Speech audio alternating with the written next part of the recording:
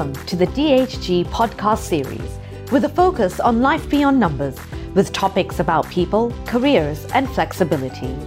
And now, here's your host, our Director of Corporate Communications and All Things Fun, Alice Gray Harrison.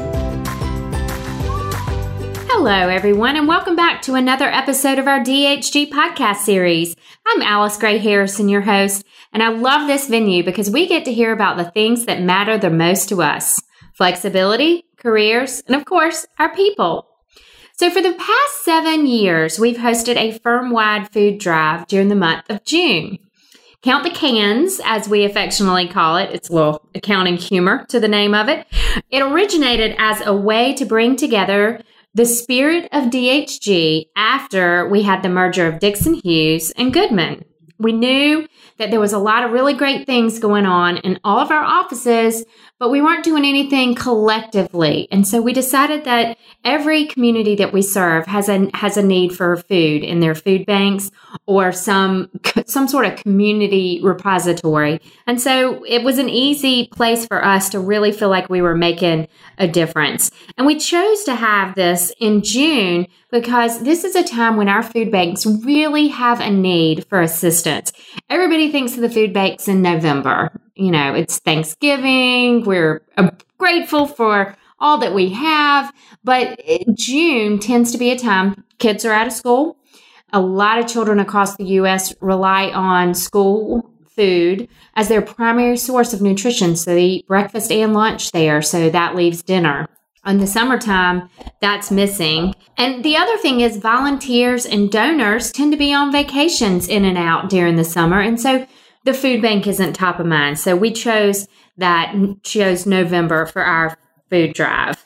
And as accountants, we all tend to be really competitive. So we added gamification, and I laughed. The first year that we did this, I had partners calling me wanting to know if they bought pallets of tuna, if they could just have them delivered directly to the food bank and it count towards their total, or does it actually have to come to the office?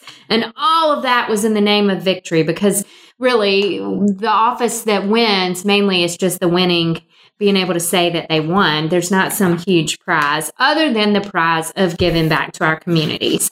So here we are on our 7th year, and we have our food drive coming up June 15th through the 25th. This is one of our major impact activities. So joining me today is Robin Brown. She's a manager in our risk advisory practice in Atlanta, and she's a board member for the Atlanta Community Food Bank. Welcome, Robin. Hi, Alice. How are you? Thank you so much for having me. You've got it. Glad to have you here and your knowledge of the food bank. So tell us how you became involved in community outreach through volunteering at food banks. Sure. So I started volunteering with food banks way back in 2007 during an internship in college. And I really appreciated and got a lot of value out of it because having worked with the local Boys and Girls Clubs and YMCAs during college and high school, I remember several stories of my young students and kids saying that they were hungry and they weren't necessarily sure if there was going to be food on the table in the evenings. And so when I had an opportunity as an intern to volunteer at a food bank, I really got to see how the community is helping those most in need, especially some of those children that I was working with and some of those other nonprofit organizations. Oh, that's super. So as we strive as a firm to make a big impact in our communities, how have you witnessed the need for donations during the summer months at your local food bank? Sure. So kind of as you mentioned, the summertime tends to be the time when most people and households are in need of food. With students out of school, oftentimes they are going 3 meals a day without a solid foundation in terms of when their next meal will be coming.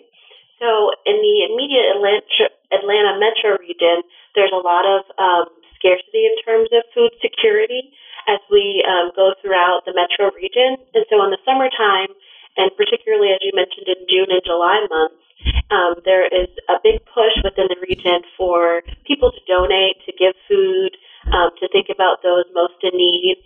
We have a lot of families who are potentially trying to manage from paycheck to paycheck and now have students and children at home who are in need of food more than just dinner time. Yeah. You mentioned the word security, And I recently learned the term food insecurity. Can you tell me what this is and how it connects to the programs that our local food banks are deploying to fight hunger? Sure. So food insecurity is actually a definition or a term that was defined by the USDA, and they define it as a lack of consistent access to adequate food. A lot of times the access part comes from either a lack of money or actual proximity to resources of food. So a lot of times I think of food insecurity and food deserts together. You can think of a food desert as a region or an area in which there isn't a big box grocery store or local pantries or food banks. And so a lot of times families are without access to those particular resources. They oftentimes tend to resort to, let's say, a Quick Mart or a convenience store or a fast food place, because at least there's a food option available, but it doesn't always necessarily provide the most nutritious option. Yes, absolutely. And we actually, most of our offices are in major markets, but we do have a few that are in smaller markets where maybe there is a big box grocery store, but the food bank is something that's smaller, that's organized through, local churches. So we definitely have needs in our community. So as you volunteered for Product Rescue Center and Kids in Need programs in Atlanta, as well as the Atlanta Food Bank, of course, what's most surprising to you or something that you learned about helping fight hunger? I was most surprised at the number of households who are without food on a consistent basis. How many households within our particular region who are facing food insecurity on a daily basis. And in particular, going back to the children, a good 65% of Georgia public schools have students who are eligible for free and reduced lunches. And so that means that they are prime candidates for food insecurity, especially in the summertime.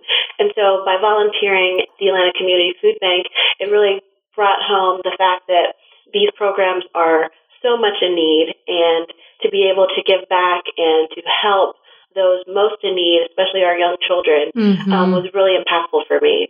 Absolutely. And that's one reason why we always have a special day for peanut butter, and we often do a special day for tuna because, the protein sources are very scarce.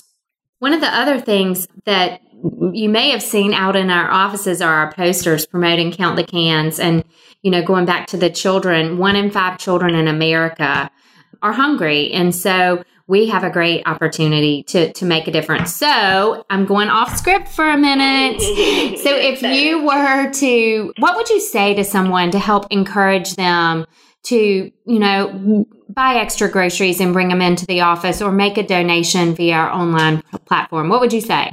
Oh, that's a great question. I would say... I caught you off guard. Sorry. I appreciate the question. It's a great point. I think it's really easy to pick up some extra food when you're grocery shopping. I think the best case I can give to compel someone to do so is we oftentimes, when we think of people most in need, we think of people who are homeless. We think of people that we see when we're out and about driving our cars on the corner with signs. But a lot of times what you don't see are there are people who are in need of food. And granted, those people are in need of help and assistance as well. But a lot of times there are people potentially within our own neighborhoods that are living in a food insecure household. And we may never know, because a lot of times people don't talk about the struggles that they may be facing between choosing what to put on the dinner table for one evening, or let's say what prescription drugs that they're going to pay for that month. So there are a lot of people, surprisingly, potentially for some, that are in need of food on a consistent basis. And so I would say, even though you may not see them, you may not see children out and about on the curbs with signs with their parents, there are a lot of households, both with and without children, who are in need of food. And so any opportunity that you have, whether it's during Count the Cans or otherwise, to pick up 5 extra cans of food or some extra packets of peanut butter or non-perishable goods, please consider doing so, because there's always a need for food assistance throughout the year. That was great. Even though I put you on the spot, you answered it beautifully. And I'd just like to challenge everyone that, it would be great if every single DHG person took the amount of money that they spend on a regular basis at the grocery store and matched that to count the cans, be it, actual physical canned foods or via donation, imagine the difference that we could make. So thank you for joining us and sharing your story. Absolutely. Okay, so everybody go shopping this weekend. Get your cans. The 15th through the 25th is Count the Cans, and I can't wait to see which office dominates this year's competition.